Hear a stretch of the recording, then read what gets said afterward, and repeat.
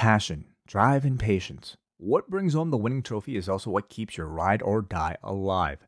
eBay Motors has everything you need to maintain your vehicle and level it up to peak performance. From superchargers, roof racks, exhaust kits, LED lights, and more, whether you're into speed, power, or style, eBay Motors has you covered.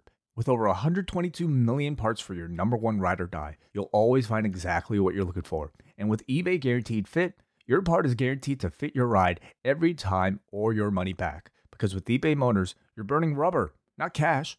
With all the parts you need at the prices you want, it's easy to turn your car into the MVP and bring home that win. Keep your ride or die alive at ebaymotors.com. Eligible items only. Exclusions apply.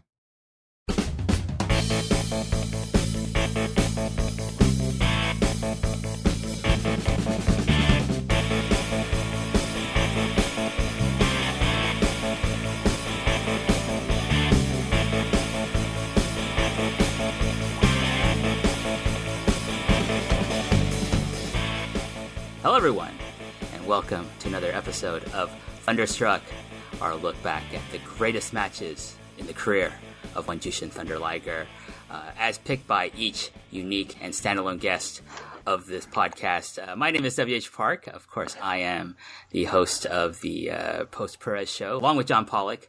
Today, we're going to look at the 90s, and joining me today is a guest I had over at Cruel Summer, my look at the G1 Climax Finals from I can't remember now. Was it 1991 to 2018?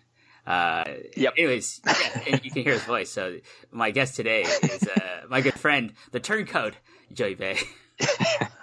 It's good to be on. I'm glad you haven't technically forgiven me for betraying your opinion on Big Japan Pro Wrestling, but you've allowed me back on your podcasting shows. So I'm excited to be back on, and it's a pleasure. Yeah. So we don't really have to go deep into your history as a wrestling fan, because I do think like a lot of the people who listen to Cruel Summer, and you did 2 episodes with me, so like people probably aren't familiar with who Joey is. But they're probably scratching their heads wondering why you let me back on.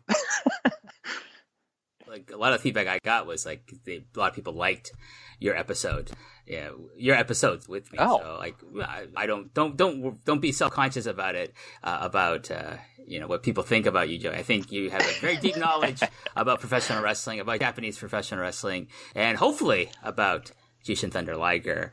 Hopefully, let's talk about Jushin Thunder Liger and what he means to you. Like, why do you love Jushin Thunder Liger?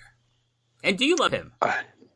Oh yeah, I mean, not to get ahead of ourselves, but the match we're reviewing today was probably my first memory of actually watching a match of Jushin Thunder Liger. What's there not to love? Like, strip away all of his, like, the outfit and the mask and the hair, fake or not. Keiichi Yamada is a great wrestler, but at the root of everything, he's incredible. But with all the pomp and circumstance, the outfit and everything, he's a legend. What else is needed to be said about him? Well, what caught your eye about him the first time you saw him wrestle? His mask. I mean, come on. It's got like several horns sticking out of it. He's got like long flowing black hair. He hit hard. I mean, his whole outfit is just bright red. I mean, he just like pops out from the screen, and followed by that, he's an incredible wrestler. Yeah, I mean, I'm gonna echo the sentiment. The first time I saw him was in WCW against Brian Pillman when they were doing the whole tournament for the WCW light heavyweight title. And I remember seeing him for the first time, and I was just like, "Whoa, he's wearing a full bodysuit!" Like not that I've never seen a full bodysuit. I remember. I don't know if you remember Lasertron in Jim Cocker Promotions in the '80s, which I think was played by. I think it was one of the Guerrero brothers, maybe Hector or Chavo Sr. I can't remember if that's the case, but he had like a full bodysuit, except like he had bare sleeves. But Jushin Thunder Liger basically is covered head to toe in his costume, except for his hands. And I was like, I've never seen that. Like, how do you wrestle that way? Because it's hot. Wrestling makes you sweaty and shit. Yeah. And he's got the horns, and I'm like, whoa. And like, really, I mean, the comparison is, is with Tiger Mask, the first one, Satoru Sayama, whereas he was a revolutionary masked junior heavyweight wrestler in the 80s. Him and Dynamite Kid revolutionized the sport of wrestling, really.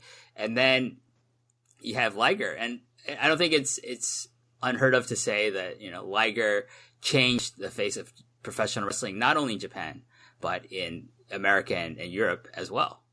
Yeah, I mean, correct me if I'm wrong, but didn't he have excursions to both Canada and Europe when he was a young boy as Keiichi Yamato? Yeah, so he went to, I think, All-Star Wrestling in the UK I think it was for Brian Dixon.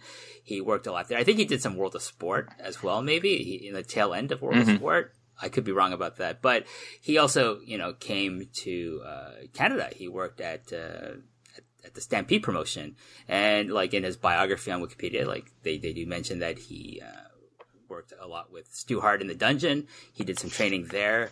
So, that can't help make you better. Like, I don't know any wrestler that's bad that came out of the dungeon, like the legit dungeon, like where Stu Hart is still stretching people, right? Like, I don't know about this new dungeon where it's just like the, like Keith Hart and Bruce Hart maybe training people or not training people, as I recall from Chris Jericho's book. Like Chris Jericho and Glenn Stern, like, quote unquote, come out of the dungeon, but they weren't actually trained by Stu. So, and like Harry Smith and Tyson Kidd aren't really, true dungeon graduates in the sense of they were, they were stretched by Stu. Maybe Harry was when he was a kid because, Stu Hart's his grandfather. But, but like for me, the like kind of the class ends with Owen, really, and Benoit and Pillman and people like that is like the last true class of the dungeon coming out of Calgary. And Liger is part of that. Like he gets some training and like that's synced up right with the beginning of those guys' careers. And also with if you think about it, like people like Hashimoto and Hase went to Calgary. They worked their weird Asian stereotype gimmicks there. Working for the Hart family, and I would imagine that they did some training with Stu Hart. Like if I'm New Japan and I'm sending you guys to excursion in Calgary to work for Stampede, I'm going to be like telling Stu Hart, like if you could train these guys too, because you're a legend and and you produce so many amazing wrestlers through, like Brett, Owen, right? We can just go through the list. And I think Bad News Allen is also in that conversation as well, because he spent so much time. The Dynamite Kid and Dave Boy Smith, the senior, were all part of that kind of dungeon class. So, it's amazing to think that that Liger is part of that. He's part of the dungeon legacy in the history of professional wrestling. But that is pretty cool. Yeah, it's cool. Like, but today we're going to look at a match that you said is near and dear to your heart, obviously, because you picked it. It's tell us about this match. Okay, so today's match is Jushin Thunder Liger versus Rey Mysterio Jr. from Starrcade 1996. Starrcade 1996 is probably one of my top 10 favorite pay-per-views in general of all time. It's such a fun show. Not to go too deep into the card, but you have the Dean Malenko versus Ultimo Dragon in the opening match for the J Crown title. You also have Chris Benoit versus Jeff Jarrett in an awesome match. You have this match. You have Hogan versus Piper in an surprisingly a great main event for those two to have in 1996. It's in front of a hot Nashville crowd, right at probably right before the peak of the NWO stuff. So the crowds were just rabid. But this specific match is very unique because as far as my research, as far as I could find on the internet, cage match, everywhere else, these guys have only stepped in the ring on shows together. They've shared a ring 3 times, which includes this match. The other match prior to this would have been a war match. I think it was an 8-man tag, and Mike Tenay actually brings up in the match that we're reviewing that these guys had a 30-second interaction in that one, and then fast forward 1996 to 2018, like 18 years. They tagged together at Dominion last year. But besides that, these guys have never wrestled another singles match, tag match, or anything, which is very surprising to me. So this is their only singles match in recorded history. Correct. I might be wrong, but I'm pretty sure. I don't think you're wrong. I think like even Rey Mysterio has referenced like when he was doing the short stint he did in New Japan before he re-signed with the WWE that like I want to face Jushin Thunder Liger. I think he referenced that I've only fought him once in a singles match. I'd like to have another one. Obviously that never happened. Like Vince dangled the money bags in front of him. He parked up the truck to Rey Mysterio's house, and he said, "We'll take on Walter Jr. or sorry Dominic as well. We'll take him into the company as well." So maybe that was too tempting for Rey, and he tried to get Dominic into the New Japan dojo, but they were like saying he looks too much like Walter. We can't use him. He looks the size of Walter when he's standing next to his dad too. Definitely.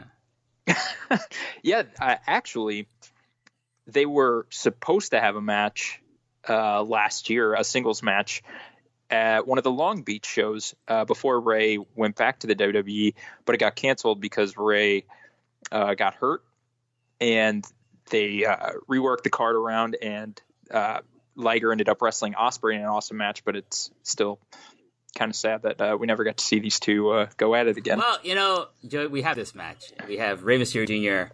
versus Jushin Thunder Liger, December 29th, 1996, from World Championship Wrestling from the Municipal Auditorium in Nashville, Tennessee, Starrcade 1996. What is it called now? What is this arena called now? Or what's the arena that's replaced this arena called now? It's like maybe something like the fucking Slurpee Center or something shit like that? So Nashville's like their major arena in downtown Nashville is Bridgestone, and it's a modern arena. But this arena still, I believe, Ring of Honor still runs there. Who else? TNA probably has run there back when they first started, and maybe for a couple pay-per-views later on in their run. But yeah, it's still standing. They still have concerts and events there. Fairly often. That's nice to hear. Surprisingly, that's nice to hear. Yeah, we still have Maple in Toronto. Maple Leaf Gardens is still around, but we call it the Manatee Center. Like whoever bought the building. I don't know about you, Joey. Just on a side tangent here, like I hate the corporate sports buildings because like if they sell it, then you have to call it something new. And some of these names are absolutely ridiculous. Like Bridgestone, like that's a tire company. Like that's okay. That sounds okay. You know, like It's called the Scotia Bank Center now, but before it was called the Air Canada Center, which I still refer to it as. Mm-hmm. We try to hang the nickname the Hangar on it. I still call the Rogers Center the Skydome. Oh, I had no idea they renamed it. Yeah, that place will always be the Skydome. Yeah, what was that? WrestleMania 6 and the one with Rock and Hogan, and 18. The one with Rock and Hogan. Yeah. But yeah, like some of these ones, like the fucking KFC arena, or what's the one in Louisiana, like in New Orleans? It has a horrible name. Well, they have the Cajun Dome in Lafayette, which is actually a pretty cool name. But I forget I think that might be the KFC Center. Okay, it was one. I think like whenever they had WrestleMania Takeover. I think where Takeover was last year, it was like it's a horrible corporate name, like something like the fucking the Dunkin' Donuts Center or something like that. There's a terrible Western Union. I think that's Western Union is where in Los Angeles. They have the Staples Center. That sounds okay. The Staples Center sounds okay. And I don't know. Yeah, Western Union Center. Save your money. Fast. Yeah. Our arena here in St. Louis it was built in '94, and it was originally called the Kiel Center. Then they renamed it the Savas Center. Then it became the Scott Trade Center, and it is now the Enterprise Rent-A-Car Center. So it's like gradually getting worse and worse. But yeah, I still call it. Yeah, I would too. The only arena in Japan that's like that is in Osaka, Edion Arena. You know, because store chain Edion bought the rights to it. Before that, it was called the Bodymaker Coliseum. but I'll always refer to it as, well, I refer to it as Eddie on Arena. I think that's an okay sounding name. But let's get back to this match, Rey Mysterio Jr. versus Jushin Thunder Liger. Commentary is done by Tony Schiavone, Bobby the Brain Heenan, Dusty Rhodes, and the Professor, Mike Tenay. And of those four, Mike Tenay is the only person who knows what he's talking about. Yes, this commentary team, like, I wish so badly that, like, we could, like, just put them in our pocket, bring them to shows now, and just like have shows be commentated by these four guys, because it was so entertaining. Even with Dusty and Heenan kind of throwing things off the rails, you had Tenay there that kind of like reeled it all back in, and he was trying to be all technical for the hardcore fans, like calling dragon screw leg whips, which Heenan and Dusty Rhodes have a ball just kind of bantering off of and making jokes. And man, I was chuckling to myself quite a bit when I was watching this. You know, the funny thing about, let's talk about Dusty Rhodes. Like, what I find interesting about Dusty Rhodes, like in his promos when he's an active wrestler, he had this penchant, right? Like if you watch any of his stuff on YouTube, like he'll just pepper all his promos with baby, right? Let me tell you something, baby. Ric Flair, baby. Dusty, baby. I'm a plumber's son, baby. It's like, but on commentary, he really doesn't say baby all that much. I can't recall him saying baby at least even once during this match. Yeah, no, I don't remember it, but he did. He mentioned when Tenay gave the call for the dragon screw leg whip, you could hear murmurs of laughter from Heenan and Rhodes. And then Dusty says something along the lines of, I'm going to have to remember that for later on tonight. And then he goes, what was that called, babe? And he's like, oh, that was a dragon screw leg whip, baby. I don't think he had the baby though, but yeah, I was rolling. It was so funny. Let's get into the match itself. So you can find this match on the WWE Network under the Starrcade 96 tab. We start this match at the 39-minute, 30-second mark, and we hear the familiar sounds of every generic Asian-themed entrance song all North American wrestling promotions used for Japanese and other Asian wrestlers, Joey. Like, we don't hear, the Jushin Liger signature theme. We hear, like, this, I don't know, like, chimes and shit that they think, oh, yeah, he's Asian. Let's use some Asian music for him. And I think I'm gonna say they probably had like 4 songs like on tape at this time. It's 1996, probably on tape, on CD, where they said, okay, which one's for Ultimo Dragon? I don't know. Just use disc 3. Just use disc 3. That's disc 4 is for because this had a lot of Japanese talent on it, right? So we had like Ultimo, we had Akira Hokuto was on the show, we had Jushin Thunder Liger, and so like I'm sure they were like, which is the music we used for Hokuto before? Like, who cares? They're all Asian. That's their thinking back then. Let's be honest, Joey. That's their thinking in WCW at the time, and probably the WWF as well. But we start the match. We hear this really boring music, and then on commentary, like I said, is Schiavone, Tenay, Heenan, and Dusty Rhodes, and they are talking about everything except Liger during this match. They're talking about the Piper Hogan main event. I think they're talking about the match before. It's really Tenay who really brings it back to Liger and to this match, this upcoming match with Rey Mysterio. He's talking about Ultimo Dragon defeated Dean Malenko to win the Cruiserweight title and add it to his J Crown collection. Hokuto beat Medusa to win the WCW World Women's title. Whatever happened to that? I wonder if Hokuto is still the WCW World Women's Champion. She might still have that title. And then that's kind of like there's this series. They're kind of like this. They're alluding to this kind of miniseries, Japan versus the United States here. So Ray comes out next, and I don't know about you. Like, I felt he had really weird kind of music, didn't really suit his character. Like, obviously later on he would get like hip hop themed music, but here it sounds like it should belong to like some kind of Roman gladiator wrestler, the music he's using. Yeah, that was actually his music for until he what was his faction? Filthy Animals. Filthy Animals, yeah. This was his music. The bop bop bop bop bop. That whole thing was Yeah, for some reason they gave that to Ray until he lost his mask. I felt that they used a very similar type of theme. I think it had the same rhythm as Dean Malenko's theme song in WCW. Oh yeah, for sure. Very, very similar, I felt. I just made a note. Ray looks so different in 1996 compared to now. He's so much like thinner, and he's more, I don't know, agile. It's not like he's not agile now, but like he's so much more mobile, I feel like, because he's just so like thick comparatively speaking, and I think he doesn't, obviously injuries have caught up with him, even with all the stem cell therapy he's done. He's still kind of like, he doesn't move like he did. To see him in 1996 again, I'm just like, wow, he's so young, he's so like fresh, and it's like you feel like he could do anything and everything that is possible to do for a human being to do as a high-flying wrestler who comes from a Lucha Libre background.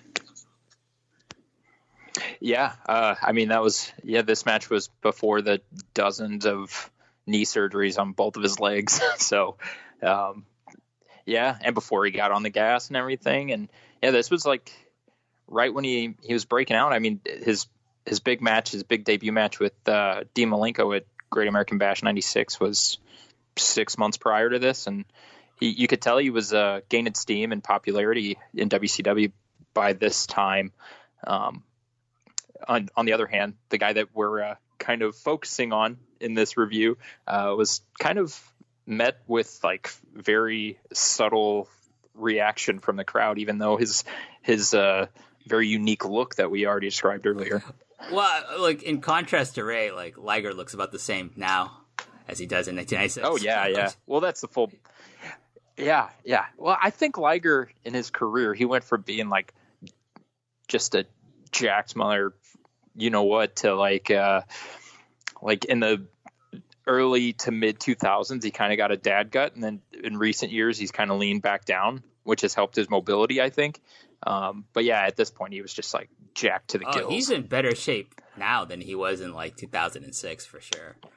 Definitely. Yeah. Liger comes out and already, big USA chants, Joey. Have you ever done the USA chant? Oh, I mean, I've seen Hacksaw Jim Duggan live, so I'd imagine. Like when like a patriotic wrestler would come wrestle in Toronto for the WWF or the WWE or WCW, people in Toronto, like, it always baffled me when people in Toronto would chant USA, and I'm like, we're Canadians. What the fuck are you people doing? I guess, would that have changed in like 97 with the whole Bret Hart feud and everything? I don't know. I didn't go into any live shows like in 97, so I see. I gotcha. I wouldn't have been privy to what they were chanting. I doubt it. Probably if anyone started a USA chant at that during the Bret Hart versus the USA feud in the WWF, like, it would have been just shouted down. Like, I wouldn't have done it. Even if there were American people in there, I would be like, it's not a good idea. Don't do it, Joey. Don't start the USA chant here. Hey, for your boys, for your patriotic boys, the Road Warriors and Ken Shamrock. Okay, like, don't do it. I will not. Anyways, they shake hands at the start of the match, and really the early part of this match is them grappling and Liger really showing his superior size and power against Ray. So he's hitting with shoulder tackles. He's like, like blocking a lot of Ray's striking, and it's really telling, like, wow, like, you think of Liger as being a smallish size wrestler, but compared to Ray, he's Lance Archer. And Ray is Will Ospreay. That's kind of like the size difference between these two guys in the junior heavyweight division. Yeah, it's pretty jarring. I noticed it a few times when Mysterio was on the mat and like Liger was kind of towering over him. It's like, man, like, I've stood next to Liger recently, and I've got I'm not trying to brag or anything, but I've got a good like 6 inches on him. And he was like towering over Ray, and I've never stood next to Ray, but I know he's a short guy, but I can't imagine he's that small. But yeah, there's a stark difference between these two guys at this point. Definitely. Mike Tenay references Liger's brain tumor surgery and his return to wrestling just 2 months later. After he had the surgery, he came back 2 months later. I think in his return match was a singles against Chris Benoit. Yeah. Liger really overpowering and dominating Rey in the early part of this match. The referee, I should note that the referee is Mark Curtis, aka Brian Hildebrand, who passed away unfortunately early in his life. One of the great referees of all time, definitely. I gotta also say, I love referee outfits at this time in WCW. It's the blue shirt, just the light blue, and the bow ties. It's a good look. I miss those. I kind of wish like if one major company uses the stripes, then another company should use like kind of the tennis shirts, like the ones that the All Japan referees use. And then another company should use like the blue shirts and bow ties, because I just to differentiate like your product from another. To stand up, to stand out. Yeah. So AEW should have like blue shirts and bow ties. I would go in line with Wednesday Night Dynamite versus Monday Nitro. They're on TNT. I mean, why not? I bet you Cody's pushing for that. Cody would be the type of person in the Elite that was like, we need to do this. We need to, no more striped shirts. We're going with the blue shirt, short sleeves, and a bow tie.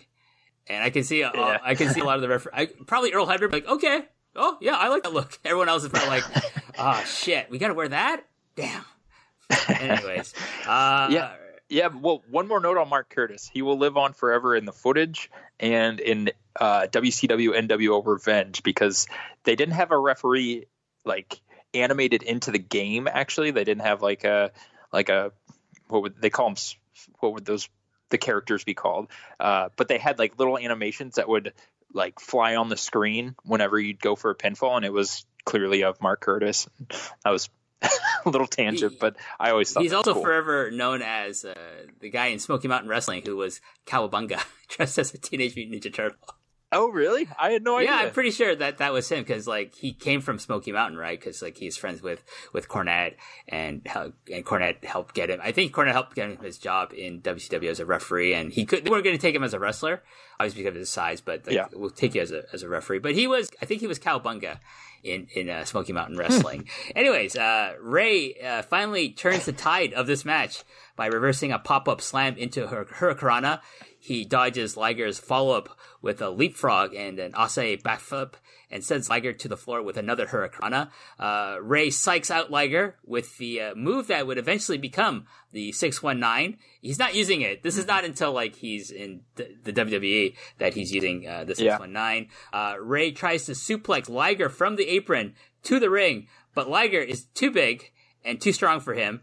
Liger instead suplexes Rey straight to the floor instead, which I thought, wow, that's fucking awesome. And like, this is where really, I think the crowd really starts getting into this match, and like they pop for like these kind of really, at this time, dangerous apron spots that we would look at now and think, that's nothing.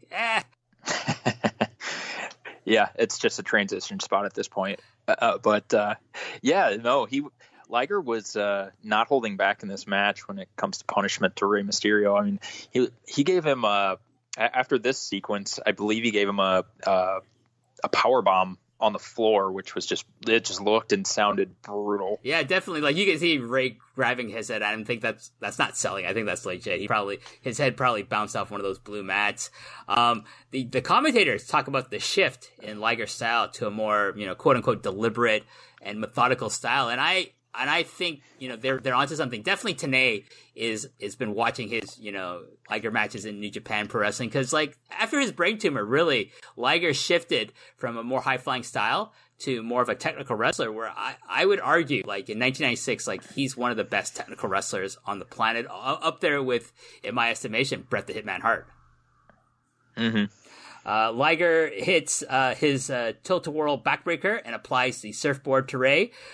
Rey reverses a vertical suplex attempt and hits a release German suplex, which I was surprised to see. Rey Mysterio hitting a release German suplex. He goes for a standing moonsault, a DDT, an Arabian press moonsault, a springboard dropkick, and then I'm thinking, and then he applies the camel clutch, and I feel like I'm watching a Sabu match instead of a Rey Mysterio match here. Yeah, he's kind of like taking Sabu's entire moveset and kind of putting it right in the middle of this match. Yeah, I mean, he's doing Sabu's moveset, but he's doing it so much better because he's like a superior wrestler to Sabu. and don't at me, Sabu fans. Sabu was a daredevil, but he was a shit wrestler, especially compared to someone like Rey Mysterio Jr. All right. Anyway, I don't want to get into an argument about Sabu.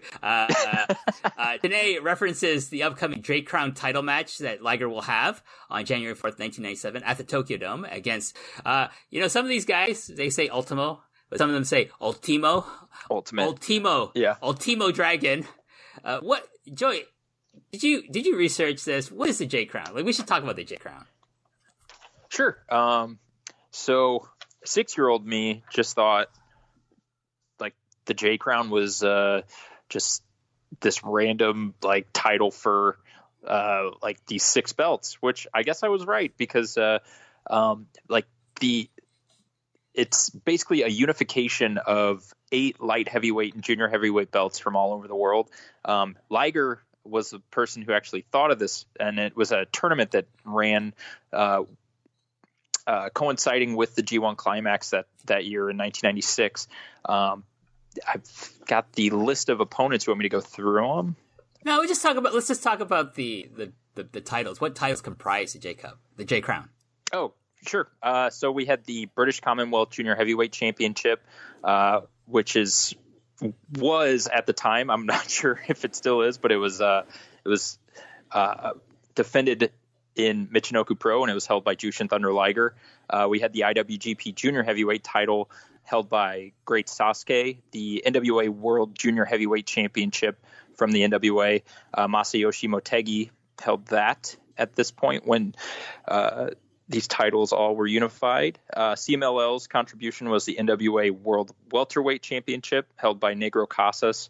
The UWA Junior Light Heavyweight Championship, which was held by Shinjiro Otani and defended in Michinoku Pro and UWA.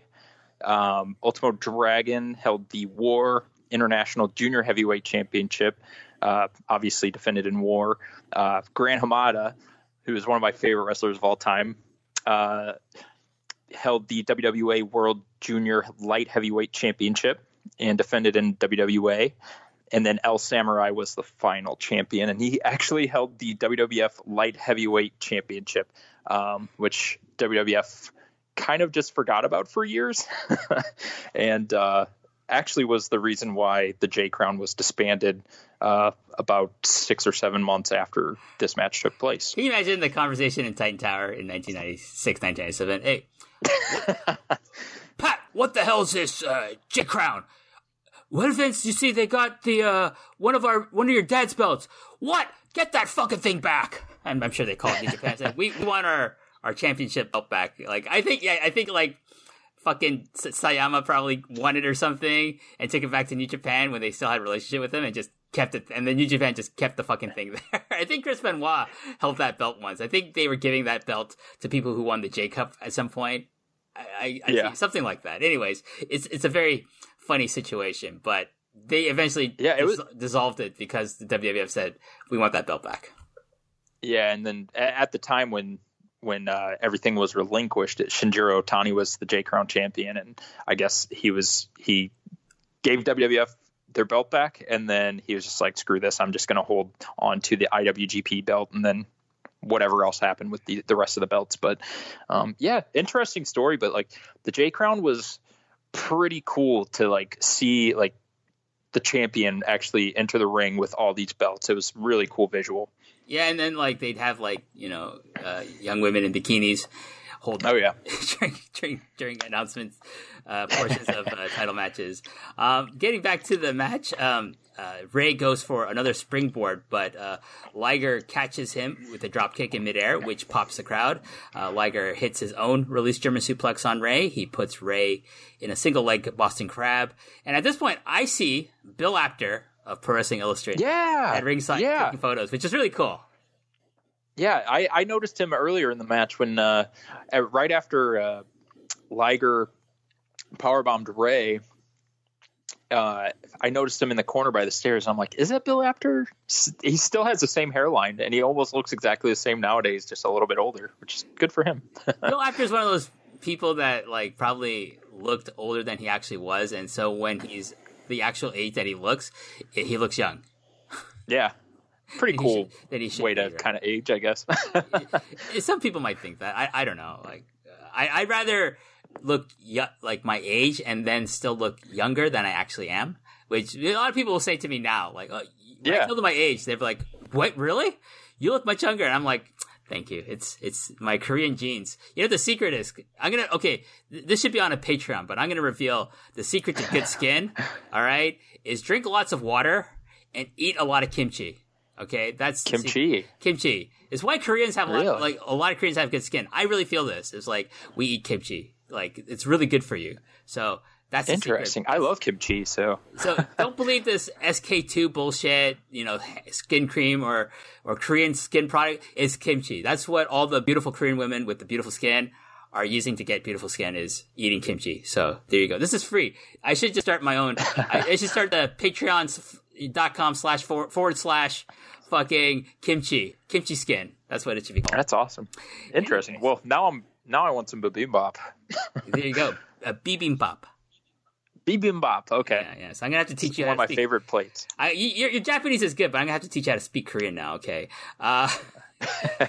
From here, Liger hits the dragon screw leg whip that you and I referenced earlier. Liger whips Rey into the corner and follows up with a rolling capo kick. At this point, now, like you were saying, Joey, everyone, including even Shivani, is making fun of Tenay for knowing the names of Liger's moves. It's like, wow, you know what you're talking about, Mike Tenay, but we don't know fucking shit, so we're just gonna make fun of you. Yeah, somehow, like, I think Tenay handled it with a lot of grace, considering the two people he was dealing with on commentary with him that were like, I think Shivani just kind of held back in this match, but like those two, Heenan and Dusty, just were just rolling off like lines like none other. It's great. I mean, you have to go watch this match just for that. I think like maybe Bobby Heenan, I love Bobby Heenan as a manager and I like him as a commentator, but I guarantee probably Bobby Heenan was reining in more of his like, shall we say, racial jokes probably at this match. In this match. Yeah. Which is good. Yeah. Like if it was Jerry Lawler at this time, it would be nonstop like bullshit racism coming out of his mouth if it was him in 1996. Let's be honest here, okay? Anyways, Rey reverses another whip and does a monkey flip, sending Liger over and crashing to the mat, and follows up with a nice spin kick. The action spills back out to the floor, where Rey hits a top rope Asai moonsault to Liger. And again, this is like, now the crowd is even more invested, because like, not Liger doing all these high-risk movers, it's Rey, and like people are just getting into Rey, and they're like, wow, this isn't someone we're going to be able to see every fucking week on Nitro and on pay-per-views, or if we go to live events, we're going to see this amazing like wrestler do all these moves that we're not seeing anyone else doing. Like now, everyone does the same moves, right? If you're high-flying wrestler and you're good at it, there's not much difference of like people doing different moves. You're all doing the same moves. So but then Rey was kind of like really a groundbreaker and a pioneer in a lot of these moves, Joey. Yeah, the guys of today are basically just working off the template that Rey built for high flyers, and it just kind of evolved, but they're still at the root of it. It's all the stuff that he was doing at this point. Both men are recovering on the floor. Rey is the first back into the ring, and he stops Mark Curtis's 10 count because he doesn't want to win that way. He wants to beat Liger in the ring. Do you think that was a little bit of a botch in communications, considering the language barrier and like the announcers actually saved it and said Rey called them off, but I didn't actually see that. But Mark Curtis stops counting once Rey gets in the ring, and see, like 5-6 seconds until Liger actually gets back in. Because I'm taking notes for this, I have to like go back. Like I'll stop and then go back and rewatch some segment of each match I watch, and I watched that back, and I thought, yeah, I see Rey kind of waving off Mark Curtis. Okay. Like I think there is that idea that maybe Liger forgot that this is not a 20 count on the outside, that he has to get in by 10, and so. But like I think the commentary says it. He like, I think it was Tenay or Shivani saying he doesn't want to win this way, you know. Yeah, good save. Really save. In light of like recent actions over in the UK, like this is one of those things where, a wrestler is able to think on their feet and not hurt anybody to save like a potential botch or a botch in a match, where he just like waves it off. No, don't count. Like, and then the commentary is like, oh, he doesn't want to win with a count out. He wants to beat Liger in the ring. Oh, smart. If only wrestlers today and I'm not shitting on wrestlers today, but if only wrestlers today had a better system of learning from veterans like Rey and knowing how to do things besides like sell t-shirts to fans and like do their high spots, wrestling would be so much better, Joey, I really think this. Yeah.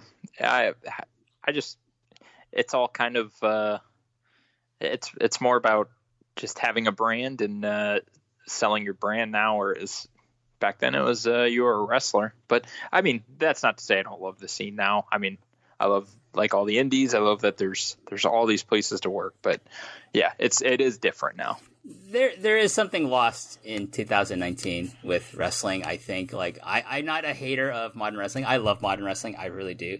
But there are things that we could incorporate back from, back in the past. And I really think there's something lost when you don't have an easier system of veterans teaching like younger guys, like in car rides and driving town to town and just imparting their knowledge about what to do. I think that's one of the big things that's lost in today's wrestling. But anyways, Rey from this point hits a top rope guillotine leg drop while Liger is getting back into the ring. He goes for a cover, but Liger gets a foot on the bottom rope.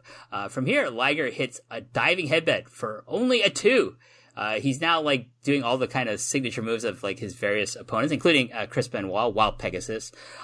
Rey hits a top rope springboard Frankensteiner, but this is really funny. Liger just lands on his feet. He's not doing it dramatic. He just pops down from the top. Yeah, rope. He hops down off the top rope. Yeah. It's like Rey didn't really get a good grip on Liger's head for doing this maneuver. And like Liger's like, oh, I'm not going to take a big bump. He didn't actually like secure me correctly. So he just hops down. It's like if I just stepped down from like, I don't know, the second step of a set of stairs onto the ground floor, I'd be like, that's all he did essentially here. Mm-hmm. Rey hits a top rope. And from here, like, and this is, again, thinking on his feet. So he like, it kind of almost looks like a botch, but Liger saves it by hopping down, and then he just follows up with a capo kick. He doesn't even delay. He just fucking hits him with the capo kick. It looks great. And then from here, why don't we finish off the match? Go ahead, Joey. What happened next? He picks him up, hits him with a Liger bomb, gets the count. 1, 2, 3. Rey kicks out. Almost. Liger wins. He did the little like right at the last second, like I'm gonna kick out and fight. But I almost like questioned whether or not that was the actual finish. But I mean, of course it was. But Rey was I guess he was feeling testy and he didn't want to look bad. I don't know. I bet like someone like, I don't know, Conan was in the back. Okay, kick out of 3. Just kick it out of 3, okay? Like, or maybe Scott Hall was famous for this. Maybe he said, "Yo, yeah. Rey, kick out of 3. Like he'll pin you, but you kick out of 3, okay?" I also wonder, like, they probably had plans on wrestling again at some point in time, and it just never happened. But that would have been a good indicator to be like, no, like if they could have gone to a replay and be like, I kicked out at 3 or something, and they had a rematch on Nitro or something. But never happened again. This is the only singles match between these two legends. Yeah. I do feel that Rey kicking out at 3, and there's definitely like confusion among the audience. Like, oh, is that the end of the match? It kind of makes the finish a bit flat for me. Yeah. But it's overall though, still a great match. Just an amazing display of like Rey's flying ability and like Liger's like kind of more, technical approach to wrestling at this point following his brain tumor surgery. And I just think just a really nice blending of the styles. It's really reminiscent of kind of the matches like Rey would have with someone like Dean Malenko actually. Yeah, for sure. So, I mean, at this time, like you were saying earlier, I mean, Liger was one of the best technicians in the world. And so was Malenko, so it makes sense that they're just great bases for Rey to do his thing. Yeah, I mean, I don't think like Liger gets enough credit for being an amazing base for high flying wrestlers. Before that, he's the guy flying all over the place, and he can work with other high flyers. But from 96 on, like he's fighting guys like Sasuke and other people like that, and like, he's the base. He's like the guy. Okay, I'm gonna be the setup guy. You're gonna do all these spectacular high flying moves, and I'm gonna take the bump for you. I'm gonna be able to like help you set it up. He doesn't get enough credit. I think we talk about people like being awesome bases. Like I think, Cesaro, Claudio Castagnoli is someone that in modern wrestling, and we think of he's the best base in the world.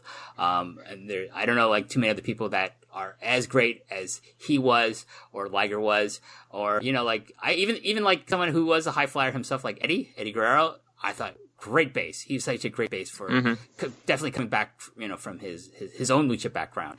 Like, it's really amazing. And I think if you're a wrestler who has traveled the world and you've trained in different styles, like not only catch wrestling, and technical wrestling, high flying wrestling, and lucha, like that you are able to work with people who work a different style, and that's the benefit of like Liger traveling all over the world, starting off in Mexico, working in Japan dojo. And that's what provides you with like these wrestlers who can work with anybody. Any final thoughts on this? Definitely.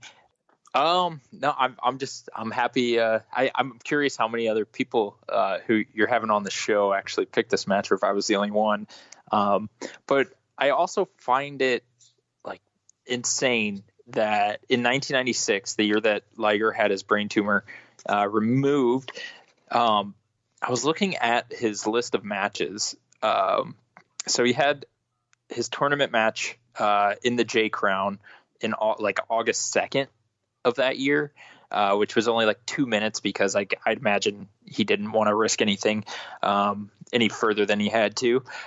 He was back wrestling on August 18th, 16 days later, for Michinoku Pro in a tag match. And then his next match after that was September 23rd against Benoit, which you had mentioned earlier. And then October 12th was his full-time return. He was basically wrestling almost every day after that. And it's just crazy thinking like this guy legit had a tumor removed from his brain, from his skull. And he still had, he was only out technically for less than a month. And I don't know. That's hard for me to believe, but the guy is truly a legend. He was able to heal. You're cutting open your skull and going into your brain. And I've had surgery, you can't do anything for a couple of weeks or a month. Okay. Right. I've never had brain surgery. So right. I just don't understand the time frame of did he have it in between his J Crown match and the match in Michinoku Pro, which was only 16 days, or was it the time frame between that match in Michinoku Pro and his match with Benoit, which is still only 20 days? I don't know. I feel like you would need any normal human would need several weeks to just get back to normal so they could go back to their normal lives. But this dude's obviously doesn't lead a normal life. He's traveling around the world, one thing, and then he's also wrestling for a living. He's wrestling a hard style, and it's amazing. I don't know when. I don't exactly know when. All I know is everyone references the time frame is 2 months before the match with Benoit. He was out for 2 months. He had the brain surgery. He was out for 2 months, and then he has the match with Benoit in New Japan Wrestling. He handpicked Benoit, and I'm just gonna just kind of on a side tangent because we have some time left in the episode. Is that this is probably the only time we're gonna bring up Chris Benoit on this show because no one's picked a match with Chris Benoit. I'm just gonna throw that out there, and I don't think anyone is. I will say that if someone said to me, I want to pick a match with Chris Benoit, I would probably allow it with the caveat that we talk about not too deeply, but what happened with Benoit and his family. I feel the Chris Benoit I always heard stories about from people who actually knew Chris Benoit personally, very nice guy and everything. I think it was the drugs. I think it was the head trauma, all the concussions he's had, and just kind of all the mental trauma he suffered with all his friends dying. This doesn't happen soon after Eddie dies. And that was kind of I think the straw that broke his mental and emotional back. Not to excuse it. Listen, Chris Benoit was an absolute horrible monster for what he did to his wife and his son. And I don't look at his matches easily. so I finished this match, Joey, and then with Ray and Liger, and then like the match right after is Benoit versus Jarrett, and he's coming out with Nancy. And he comes to the ring with his Benoit, and I'm just like, it just really killed me. So I just wanted to say, like, if people are wondering, are we going to ever talk about, you know, the matches Liger has with Wild Pegasus or Chris Benoit? You know, probably not. No one, like, of the close to 25 people that I have slated for this show, no one has even remotely hinted at wanting to do a Benoit match. And so if people were worried about that, you don't have to worry. It's probably not going to happen. And at this point, probably would say, yeah, you know what? We've gone this far without, you know, talking, you know, like picking a Benoit match. So I'd probably tell someone, I don't want to pick a Benoit match now. So if you're listening to this and you're wondering, if we're going to do, you know, a match with Benoit, no, probably not. If you feel uneasy about listening to an episode with that, you don't have to worry. Probably there's probably going to be no episode with that. Yeah. I mean, Liger has had a career full of opponents that win great matches, like aside from Chris Benoit. I don't think that should be an issue. But I mean, I guess it is worth noting that they did have a great series of matches together, but that's all that needs to be said, really, given the circumstances. So, I mean, if you want to see them, they're readily available on the internet. They're on the WWE Network. Yeah. Like, they're on Japan World. Like, you can't find them. You'll have to research them on. I don't know. I've never done a search for Chris Benoit's name on find them, but the network. But if you look, Wild Pegasus, he's like, it's all over there. Like, they have a different mindset in Japan about, you know, Chris Benoit. So good or bad, like it is what it is. Anyways, so Joey, at this point, like, where can more people find you on if they want to hear your dissertations, thoughts about professional wrestling? Primarily on Twitter. Just follow me if you'd like. At Joey_Bay. I try to just talk about all the stuff I like. I don't really. I'm not a negative Nancy. If I don't like something, I'm not gonna like put it out. Besides Joey Janela, I had a little spat there a couple years ago, but I've learned from my mistakes, and I try to just put positivity out into the world, especially with pro wrestling. And then if you want to know me even more personally, follow me on Instagram at BowieJ. You should be honest with the people. Jay. Like, if people want to follow you on Instagram, they're not going to really get to know you. They're going to get to know your cats. Yeah. They're going to get to know my cats. Yeah. Cats, animals, and my stories on Instagram are basically either like wrestling memes or videos of my cats, or So if you're into like that, the only person on my Twitter at WHPark9 that actually, primarily it's a wrestling Twitter. That's basically where I do all my wrestling stuff. I don't do Facebook or Instagram with about wrestling, but it's mainly Twitter. But same. But like occasionally I'll put up a cat video. You're like one of two people of the thousands of people who follow me that like. I'm not bragging here. I'm just stating a fact. Like, there's over 1,000 people following me. Like, will actually like that cat video. I think I just put one up recently as of this recording. You liked it. Yeah, wasn't it the little kitten going up to the filmmakers? Like, they were filming a documentary or something, and the kitten just goes and sits on the guy's lap, and then the whole documentary crew is like filming this cameraman with the cat on his lap. Go check it out. You can just scroll through my timeline where I'm like making fun of like Kenny Omega as usual, and people saying like as of this recording, people saying like, oh, hey, AEW has diversity. They got a white guy dressed as a dinosaur. That's a sign of diversity. Yeah, you gotta leave people on their toes, so awesome. They never know what's coming. So you got to put that wholesome content. People think wrestling Twitter is toxic with your wrestling stuff. You know, Joey, I have a carefully curated timeline where I'm here for the laughs, really. Like, most of the stuff just makes me laugh at the absurdity of some of the things that happen in the world of professional wrestling that gets reported on Twitter. And there's a lot of bullshit out there and a lot of anger and stuff. I can be part of that sometimes. I readily admit to that, but I just try to keep it funny for the most part. And if I don't like something, I don't try to hate on it. I just try to make fun of it. And I think there's nothing wrong with making fun of something, you know? There you go.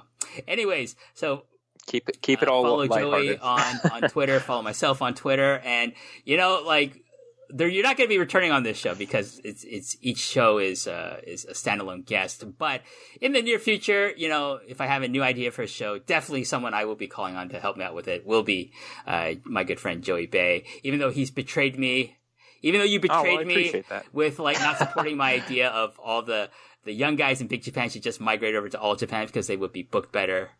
You don't agree with that. I know you love Big Japan. I like Big Japan. You love Big Japan, so I get it. But it's not a...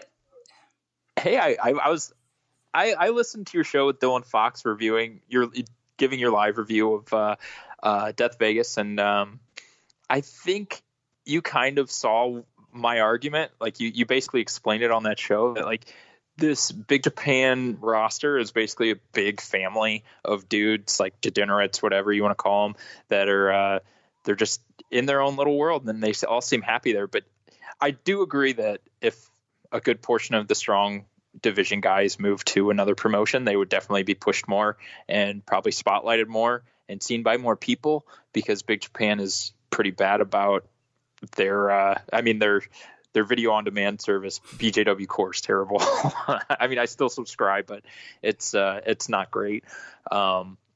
But yeah, I mean, I agree with you, WH. I just I like my big dysfunctional family. I just like, for me, there's only really two guys I would want to see leave that company, and that's Ryuichi Kawakami. I don't know why. Kawakami, yeah, had at least one reign with the strong title, and Takuya Nomura. I think he's completely wasted in that company. He's an awesome wrestler. Like, yeah. I think in any other company, Noah or All Japan in particular, he would be, upper mid card for sure. He's just mid card guy. Like, and he's not even had the tag team titles. Like, I think give him the tag team titles with like Abe, the Astronauts. I think that's an awesome tag team. But, anyways. Yeah, me too. We're gonna end things off on that note. We start off with Liger and we're finished off with Takuya Nomura, Fuminori Abe's Astronauts tag team talk. But that's what you get with WH Park and talking with Joey Bay, because like we like to talk about all facets of Japanese professional wrestling, not just the topic at hand. But for Joey Bay, I want to thank all the listeners for tuning in and sticking with us for all our tangents and stuff. And I will see everybody on the next episode. Until then, goodbye.